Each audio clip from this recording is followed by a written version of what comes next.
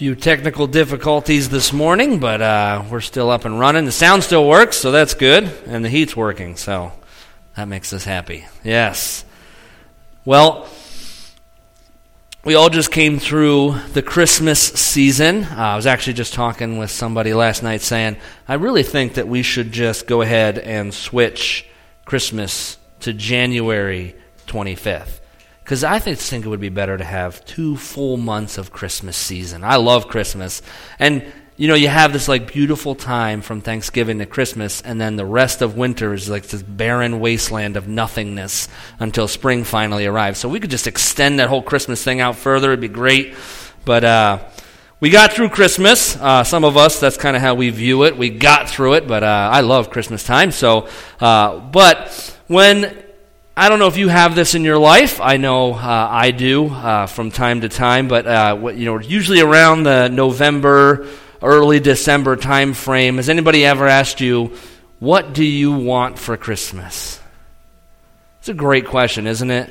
I hate that question. I hate when somebody asks me, what do you want for Christmas? Not only does it show like a lack of concern or a lack of thought on their part to actually think of a gift, but I think, if I'm honest, the reason I hate the question so much is because I hate asking for things. That's just my personality. I do not like to ask for things. I hate to admit that I need something or I want something, and so to ask for it puts me in a prideful place that a lack of pride that I don't like. I'm a prideful person, so I like to think I'm self-sufficient. I can do everything myself. So I don't like answering that question unless I know that what I'm going to ask for won't be an inconvenience for somebody. It won't inconvenience them to ask for it and for them to give it to me, which makes it pretty easy to ask God for things. When in prayer, there is nothing that you can ask God that's too big of an ask for Him, and to know that we're never an inconvenience for Him. Talk about it often, but I cannot illustrate enough how becoming a parent has completely transformed the way I view God, because I look at my son or my daughter and think, man, sometimes Kiara, she's 2.5 now, and her personality is coming in strong. And there are some days, that girl, she is, unfortunately both of our kids end up very much like their dad. And so they will argue about literally anything. Kiara will have something in her hand. I'm like, Kiara, put it down. I don't have it. And she'll look you dead in the face and claim she does not have whatever the thing is that you're telling her to put down. And so some days, you just look at them like, why are you the way that you are? But never, since the day they were born, have I not loved them. Just because they drive me nuts, just because Killian is bonkers. The other morning, we went through 4 sessions of him sitting in his room because he just wouldn't stop throwing fits. And still, never lowered the amount of love I have for him.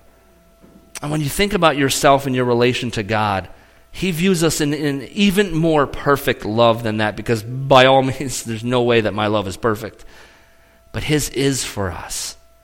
You might have really messed up last year, this week, this morning, and God still loves you.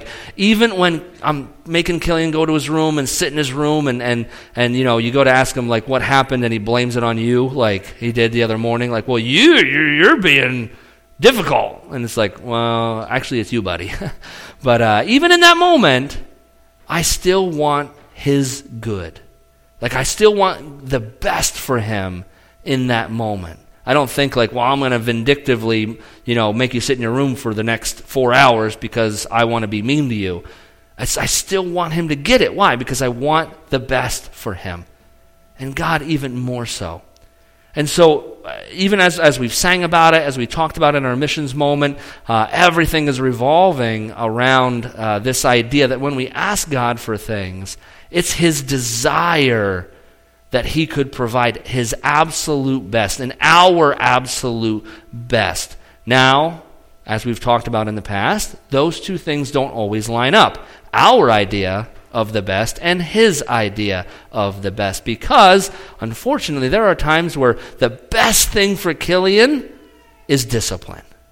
And he needs that. It's not because I'm mean or because I want to be mean to him. It's because he needs to learn that there are things that aren't okay. And now, I'm not saying that God, I don't know if I believe that God purposely disciplines us like a father disciplines his child. I think he certainly allows us to experience the consequences of our decisions a lot of times, and then we turn around and we blame him for disciplining us. But the reality is that when we ask God for things, we're never an inconvenience to him. It's never inconvenient for him to listen to us, especially in those moments when we're desperate or when our heart is broken. He is right there like a good father with us. Today we're going to be talking about prayer as petition.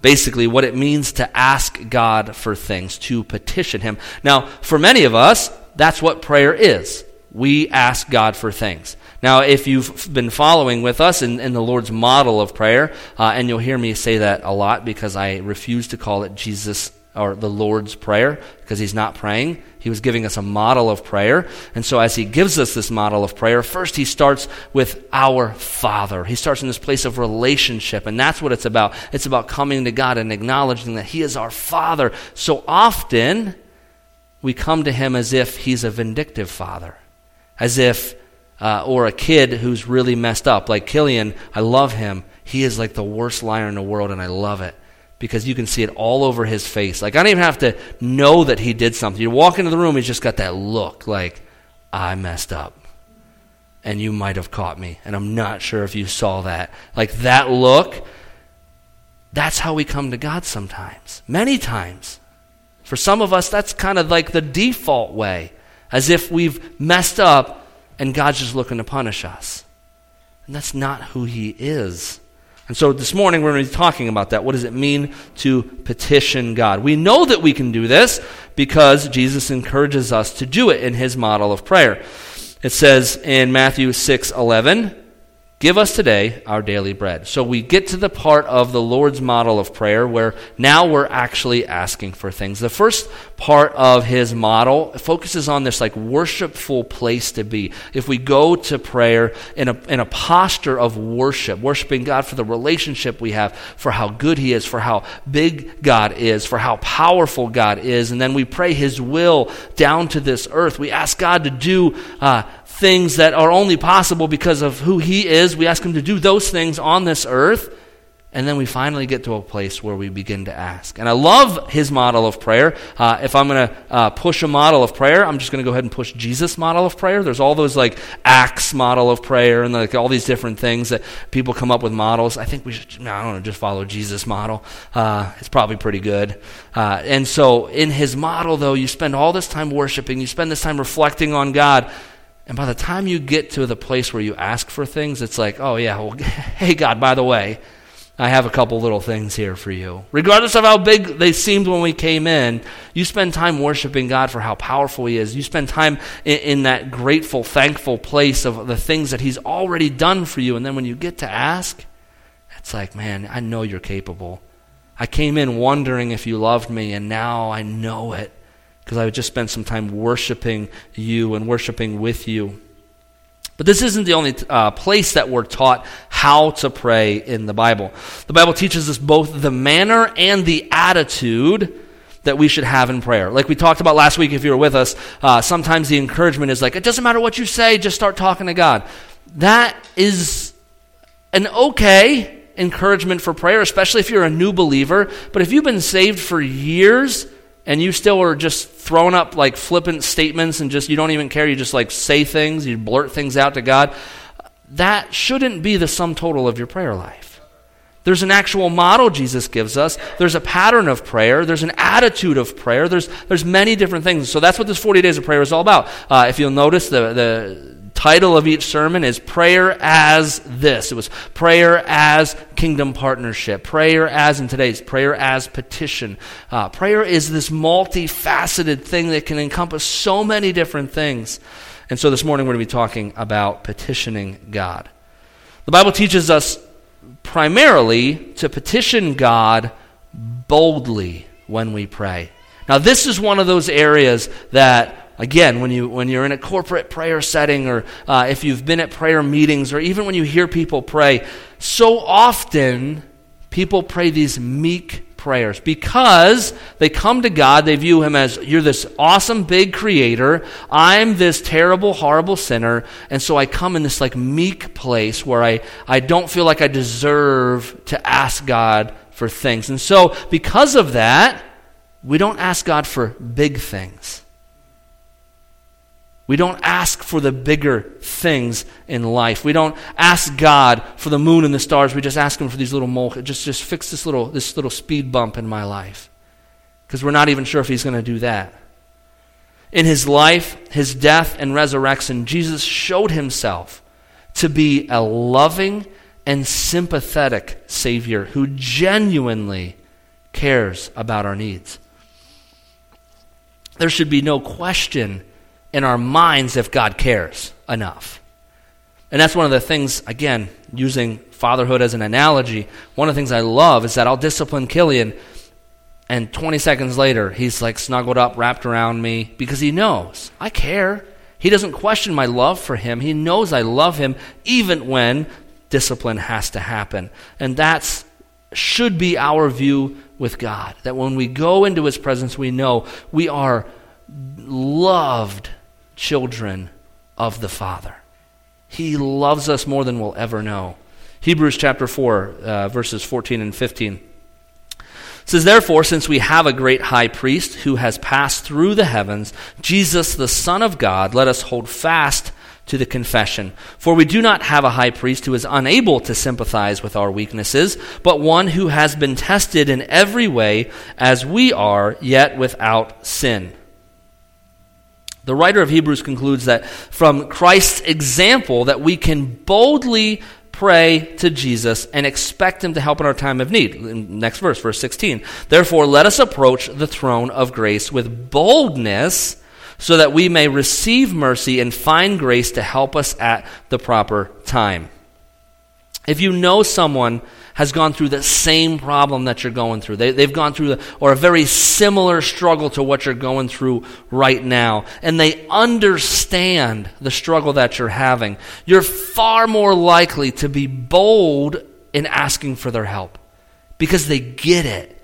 They understand. If you're struggling, say, like in your marriage, and you know another couple who has really struggled in their marriage and they've gotten to a good place, it's so much easier to go to them and say, "Hey, how'd you do that?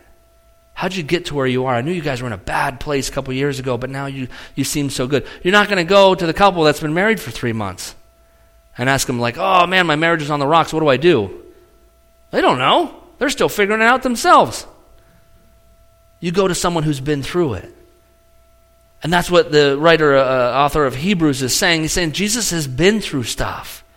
Man, he experienced heartache. He experienced hardship. He knows the weaknesses of humanity intimately because he became human. And if you think, well, like, whoa, he was still God.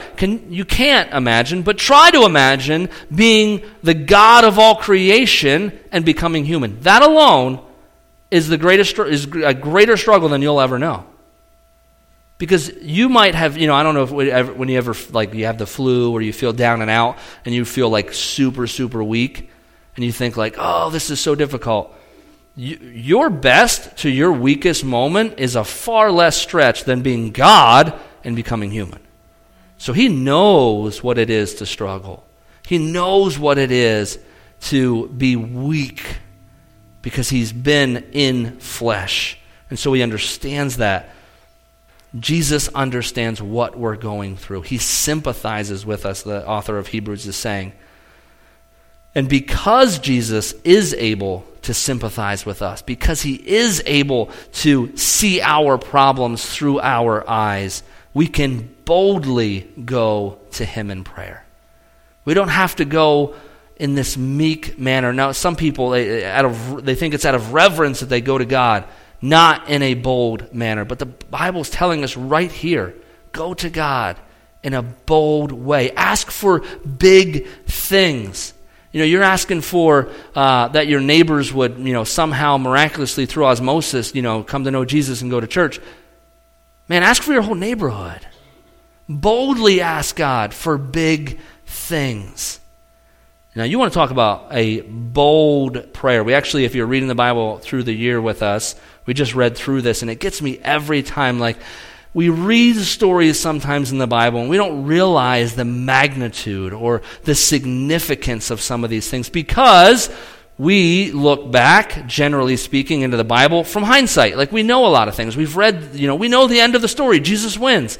And so sometimes when we read the Old Testament, we don't realize, I don't know that anybody's ever done that before. So we're going to read a little story of Abraham in a bold place with God. Like, I like to argue with God but that's because he's not standing right next to me. I mean, if he showed up right here, I'd be like, all right, you get your way, I'll back down. But because he's not standing right there, sometimes it makes it a little easier to argue with him. Like David in his Psalms, like if Jesus sat right there, I don't think David's writing some of them Psalms, He's going to go ahead and back down on some of those and just do the worshipful ones. And God's okay with us arguing with him. But look at this, Genesis chapter 18, verses 20 to 33. It says, Then the Lord said, The outcry against Sodom and Gomorrah is immense, and their sin is extremely serious. I will go down to see if what they have done justifies the cry that has come up to me. If not, I will find out. The men turned from there and went towards Sodom while Abraham remained standing before the Lord. Abraham stepped forward, just that. He's standing by God. And it says Abraham stepped forward and said, Will you really sweep away the righteous with the wicked? What if there are 50 righteous people in the city? Will you really sweep it away instead of sparing the place for the sake of the 50 righteous people who are in it?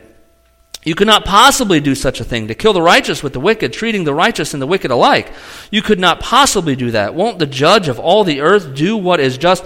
Can you imagine the boldness this takes to say, God, this doesn't seem congruent with your character, sir.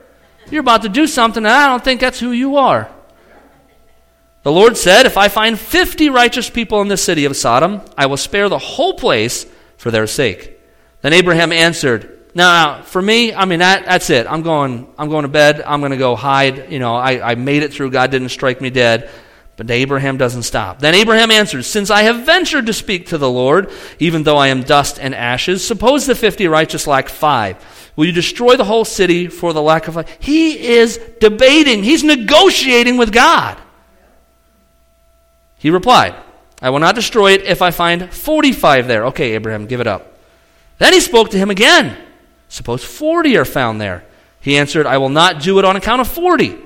And he said, Let the Lord not be angry, and I will speak further. Suppose 30 are found there. He answered, I will not do it if I find 30 there. Then he said, Since I have ventured to speak to the Lord, suppose 20 are found there. He replied, I will not destroy it on account of 20.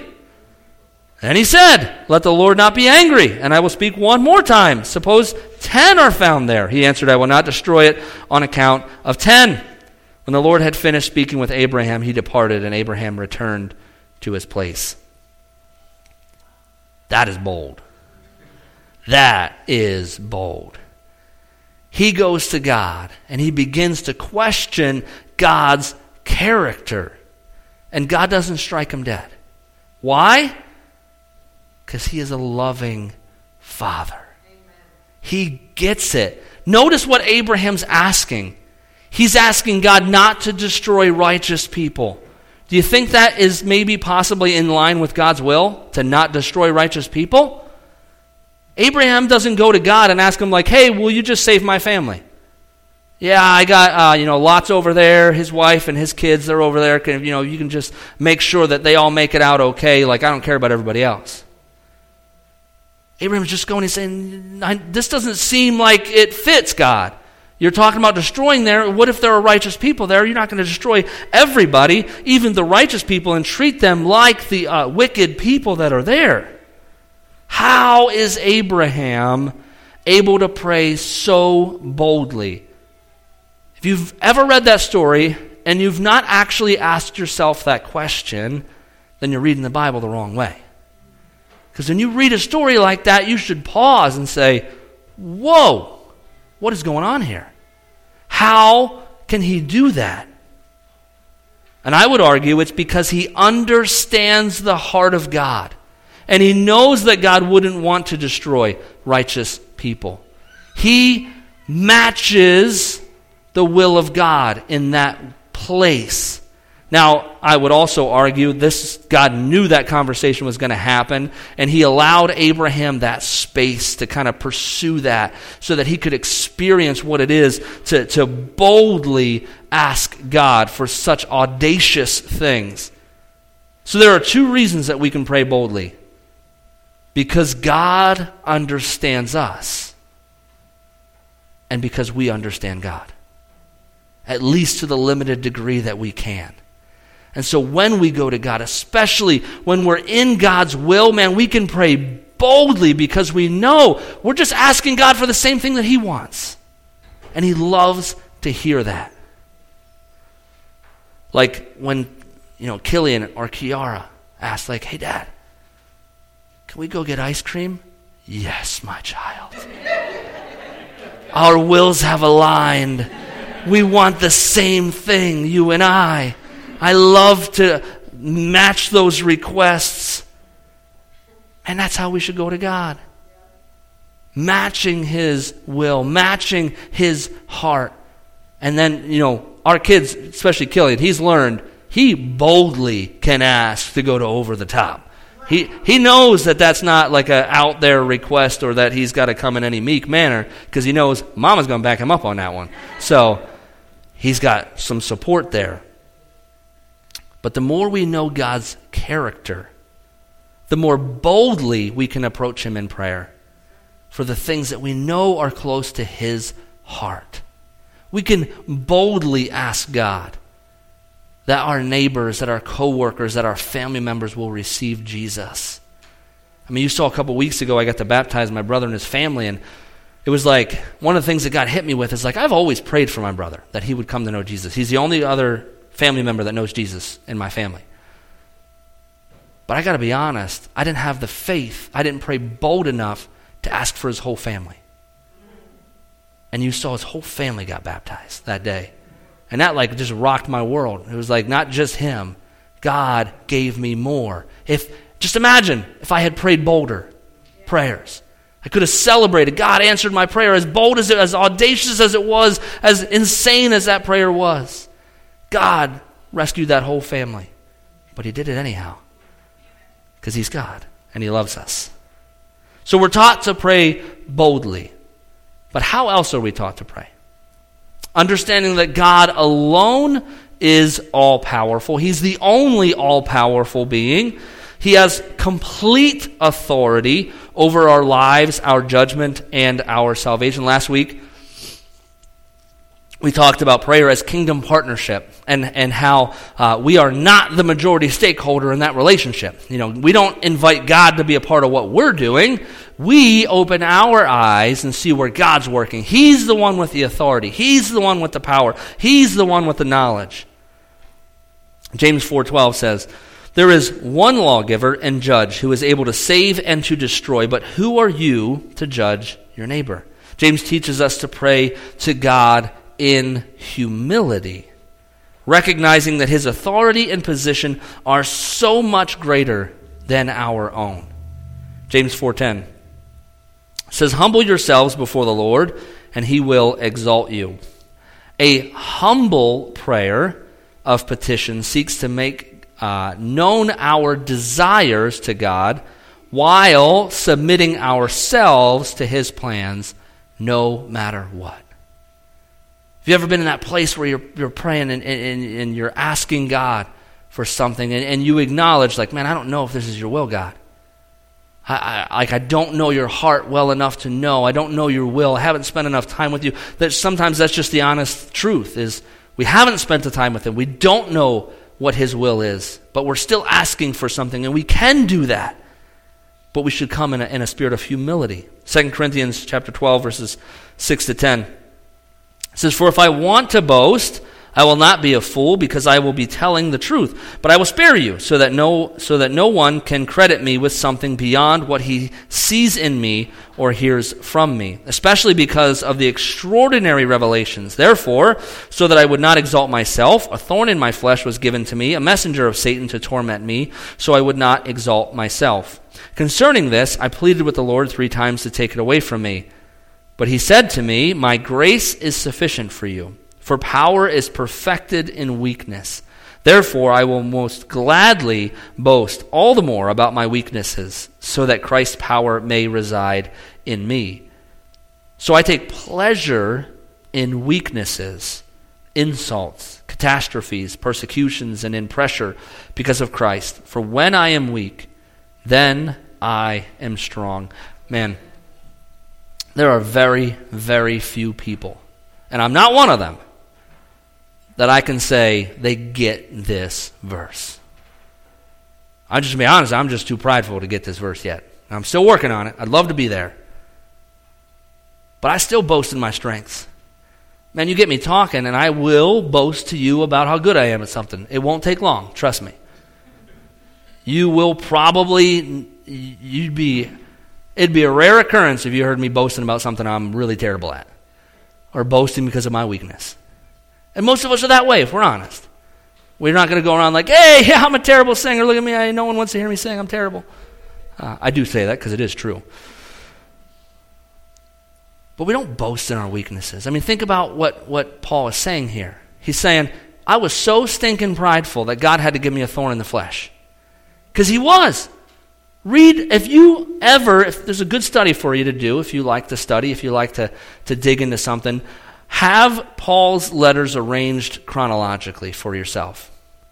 And then begin to read even the New Testament letters, and you'll see his heart soften as he writes.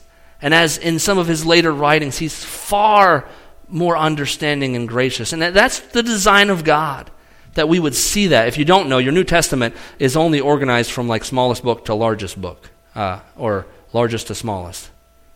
There was absolutely no thought to chronological in there. So all of the epistles and letters, and if you didn't notice that, they go from larger to smaller. So read them in that way, and you'll understand. Man, God softened him with this thorn in the flesh. Now, many people would believe it was because he was partially blind and he couldn't see very well, and that was part of his thorn in the flesh. It's pretty hard to be prideful when someone has to like guide you around, because it's not like they had, handicapped accessible everything back in Paul's time. And he couldn't even write his own letters, as what many people believe, that other people had to write his letters for him. But he gets to this place where he begins to understand that's when we're weak, that's when we're strong. Because his strength begins to come through for us. And that is when it's a beautiful thing. When you know that God is using you and it's his power pouring out through you, there's nothing greater than that. And so that's why Paul finally gets to that place where he seems like he gets it, where he begins to celebrate. Now, I'm not a very political person, but I hear people sometimes getting into the political conversation or something else about like, oh, we're being persecuted. Praise the Lord. Because guess what? That's when the real Christians start to rise to the top. As some people say like, oh, COVID ruined the church. No, COVID thinned the church out. It filtered the church. The ones that want Jesus, the ones that want to know him, that want a deeper relationship, that desperately want more of him, they didn't give up. Because they can't. Some of you know, you can't just give up. You couldn't just be like, you know what? I'm just going to ride this one out until I die. I'm not going to do anything more for Jesus. You'd make it about 7 minutes. Because you know him. You know his heart. You love him and you want to be a part of him. Man, we didn't lose a bunch of Christians through COVID. We lost a bunch of people who treated church as a normalcy. And I'm okay with that. Maybe that's not a popular opinion, but I'm okay with that. Now we know who needs Jesus more. And now we know who we can evangelize and who we can talk to about God and who needs to hear about the kingdom and the freedom and the power of God. Because if they're not invested, and I'm not saying that like, oh, if you don't go to church, you're not a Christian. But if you're not plugged into community, you need more Jesus. Because Jesus is a community person. Everything in the New Testament, there's nothing about individualism in the New Testament. It's all about community. We, us, unity, all that stuff. You need other people for unity to happen. And so that's what it's about. But if you're following this morning and you're not asleep, this leads to a little bit of a problem. Hopefully you're like, well, that doesn't make sense, Pastor. First you say that we need to pray boldly. Now you're saying we need to pray humbly. How do those two match up? How can we pray boldly and humbly at the same time? Because an attitude of thankfulness grounds our boldness with humility. Just in case you didn't get that. An attitude of thankfulness grounds our boldness with humility. Prayers of thankfulness flow from someone who has come to know God's heart. One of my favorite two verses in the Bible, Philippians 4, 6, and 7 says, "Don't worry about anything, but in everything, through prayer and petition, with thanksgiving, let your requests be made known to God. And the peace of God, which surpasses every thought, will guard your hearts and minds in Christ Jesus." Why is this my favorite? Because of the way that it tells us to pray here in verse 6. It says, part of the reason in Philippians is even in his own letter, he's talking about how anxious he is. So it's not like, hey, I've mastered this. It's all good. He's like, man, I'm really, really anxious. And then he gets to this place and he says, don't worry about anything. But in everything, through prayer and petition, with thanksgiving. That's why I love Jesus' model of prayer. Because before you get to the anxious part, and asking God for all these things, and asking God to do things because you're really anxious, you spend time in worship. You spend time thanking God. You get into that place of thankfulness and gratefulness for who He is and how big and how awesome God is and how powerful He is. And then, with thanksgiving, we make our petitions. And man, if you're ever really stressed, really anxious, the best cure for that is worship. Worship Him. Get into a place where you're... And I'm not just saying music. Whatever worship looks like for you. For me, sitting on a kayak is worship. I'm not just being like glib about that. Like it's honest truth. I would just sit there and just worship God. Whatever worship looks like for the way that God has wired you, worship Him and watch as all of a sudden you don't feel quite as anxious. See, too often we view prayer as, well, I'm just going to be anxious in God's presence. That's not prayer. Just like voicing all of your anxiety and saying amen is not prayer. Spend the first part in worship. And then when you get to those things that used to make you anxious, watch how there's a confidence, a boldness that will come over you because of thankfulness that you can then let that stuff out. So why should we be thankful? Well, first, because God is our sustainer. Acts 17:28. For in Him we live and move and exist, as even some of your own poets have said, for we are also His offspring. It's in Him. He sustains us. Because Jesus has saved us from our pasts. 1 Timothy chapter 1, verses 13 and 14 says, one who was formerly a blasphemer, a persecutor, and an arrogant man, but I received mercy because I acted out of ignorance and unbelief. And the grace of our Lord overflowed along with the faith and love that are in Christ Jesus. Man, sometimes all we need to do is think back to who we were before we met Jesus. And that will automatically plunge us into a period of thanksgiving, of thankfulness. It's one of the things that some of us who came to know Jesus a little later in life, that's a benefit that we have. We can look at it and be like, whew, man, I know where I would be if Jesus hadn't showed up. And it's either prison or dead. Most likely dead.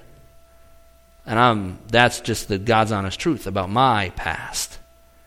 And so it's so easy when you start to focus on that, man, like, God is good. Even in a tough season, even when things are really difficult, God, you rescued me from who I was and who I was becoming.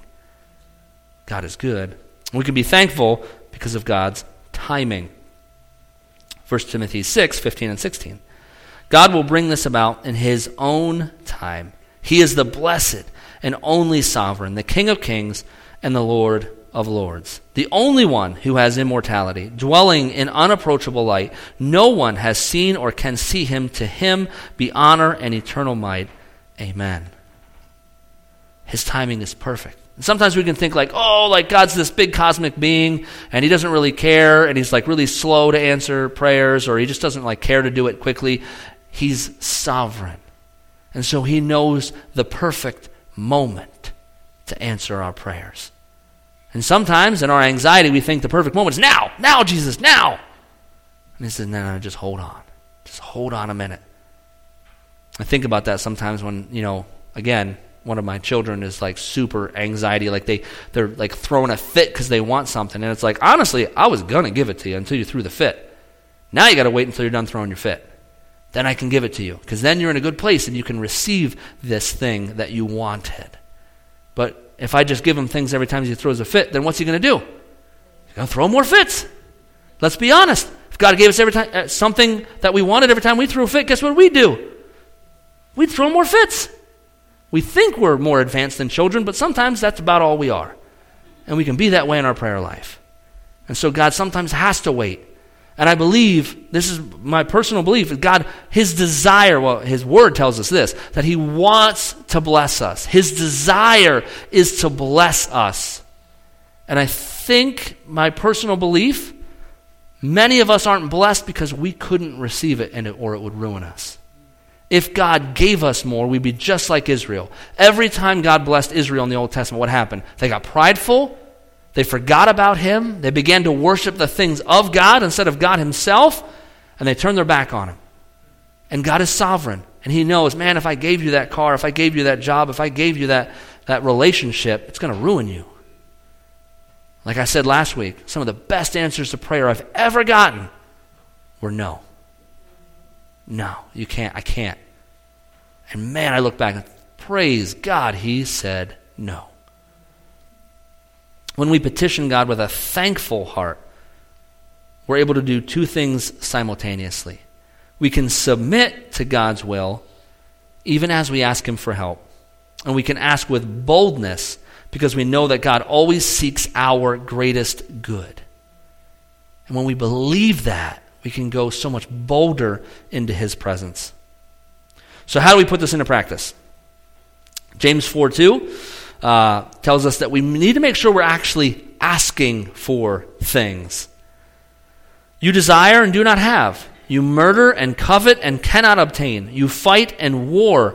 You do not have because you do not ask. That's something that needs to set in for some of us. We complain about the things that God hasn't done, but how often have you gone to him and asked for it? Do you just stop after that first time or the second time or the third time? And there's some things that God wants to bless us with, but he wants us to ask for it. He wants us to pursue it. He wants us to petition him for those things. We also need to investigate our motives. Look at the next verse. You ask and don't receive because you ask with wrong motives so that you may spend it on your evil desires. And you might say, not an evil desire.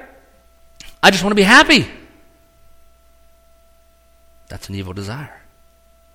Because it's all about you. It's all about your kingdom. It's all about what you want. And God is saying, man, your happiness, that's a byproduct. Happiness is not the goal. Making happiness the goal is an evil desire. Making God's kingdom the goal is great. And I promise you, you put his kingdom first, seek him first and his righteousness, happiness will be a byproduct. Not all the time. And sometimes that's why the Bible tells us, commands us to be joyful. Because we need to look for joy sometimes. Because sometimes life is difficult. And God is not in the flashy blessings that these TV preachers tell you that you should have. If you follow God, then everything will go well. And you haven't walked with Jesus long enough. Because Sometimes when you serve God, it doesn't go so well. And that's part of his blessing. It's why Paul can say, I celebrate the persecutions, the weakness, the mocking and the things that he experienced. He can say, I'm thankful for the trials and the tribulations. Because every single time it teaches us more about God. And you've gotten to a good place in your faith when you can look back at some of the most tragic things and say, thank you, God. If nothing else, thank you for meeting me in that place. I don't know about you, but sometimes the hardest things in my life have been the closest I've ever been to God. It stinks that it's that way, but it tends to be true. And some of the most tragic and tough times, that's when we're the closest with Jesus, because that's when our desperate dependence upon him becomes more evident and more clear. Remember that faith is a condition for answered prayer. Mark chapter 11, verse 24 says, Therefore I tell you, all the things you pray and ask for, believe that you have received them, and you will have them. Now I do want to remind us, because when you read a verse like that, it can seem like, Pastor Bruce is becoming a TV preacher. You can have whatever you want, just ask for it. It's not the way it works. I don't know why I use like a Texas accent when I say that, but I guess TV preachers are Texan. I don't know. But remember, most importantly, to align your will to God's will in your prayer time. 1 John chapter 5, verses 14 and 15. Now, this is the confidence we have before him. Whenever we ask anything, according to his will, he hears us. And if we know that he hears whatever we ask, we know that we have what we have asked him for. It's about aligning our will. And like we talked about a couple weeks ago, the blessing are not the things that we get from God. The biggest blessing you'll ever get is your will aligning to his will. When you start to want what God wants, that's the greatest blessing you'll ever get in life. Because you begin to be satisfied with the results that Jesus wants. You begin to stop asking for happiness, and you begin to ask for kingdom advancement. You want his kingdom. You want the darkness pushed back. You want people to know Jesus. You want what God wants. And when God begins to do those things, man, the joy that will fill your heart, because he is matching your will. Your will is matching his will. It's a beautiful thing. Submit yourself to God's priorities for you, not your own. So this week, this year, the rest of your life, when you go to petition God, go boldly, but go humbly. With a thankful heart, make your requests made known to God. And it says the peace that we'll get from that will transcend all understanding. That's the promise. And so if we learn to align our will, and how do we align our will to his? Spend more time with him. The more Jackie and I, my wife and I, spend time together, the more our wills align, the more we want the same thing, because we spend more time together. And so if you're wondering, I don't know what God wants, you need to spend more time with him. And that's what this 40 days is all about. Spend more time with Jesus. If no other time this year, these 40 days, set aside extra time to spend time with the Lord, to spend time with God. Fall in love with prayer. And it will improve your life better than any other resolution you can make this year. Falling in love with prayer will change your life. Learn how to worship him. Learn how to partner with him. Learn how to petition him in the way that he tells us to. Let's pray. Lord, I thank you that you are so good to us. And that when we go to you in prayer, we can go knowing that you love us, that you want our best. You don't just want good for us. You want our best. And because you are sovereign, and because we know you are sovereign, and because we know that you see tomorrow better than we see yesterday, we can come to you in a bold manner. And we can humbly ask you to do things. And when our will is aligned to yours, God, that we would want what you want, that our heart would be in line with your heart. What a blessing that is. So Lord, this week, this year, Lord, as we learn what it is to pray the way that you gave us a model to pray. I pray that it would transform our prayer life, thereby transforming the rest of our life. That we would begin to see you do big things because we begin to ask for big things. That we boldly go before you and we ask for big, huge, crazy, audacious things because we know that's your heart. Your heart isn't to rescue people in a small trickle. Your heart is to push back the darkness in this town that hundreds, thousands would come to know you.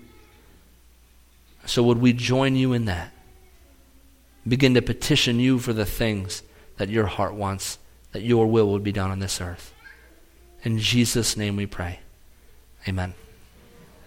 Amen. Have a great week. I encourage you to make your way on over to the fellowship hall. We'll have our lunch and then our meeting. So again, you don't have to be a member. Just join us over there. We'll have a great time.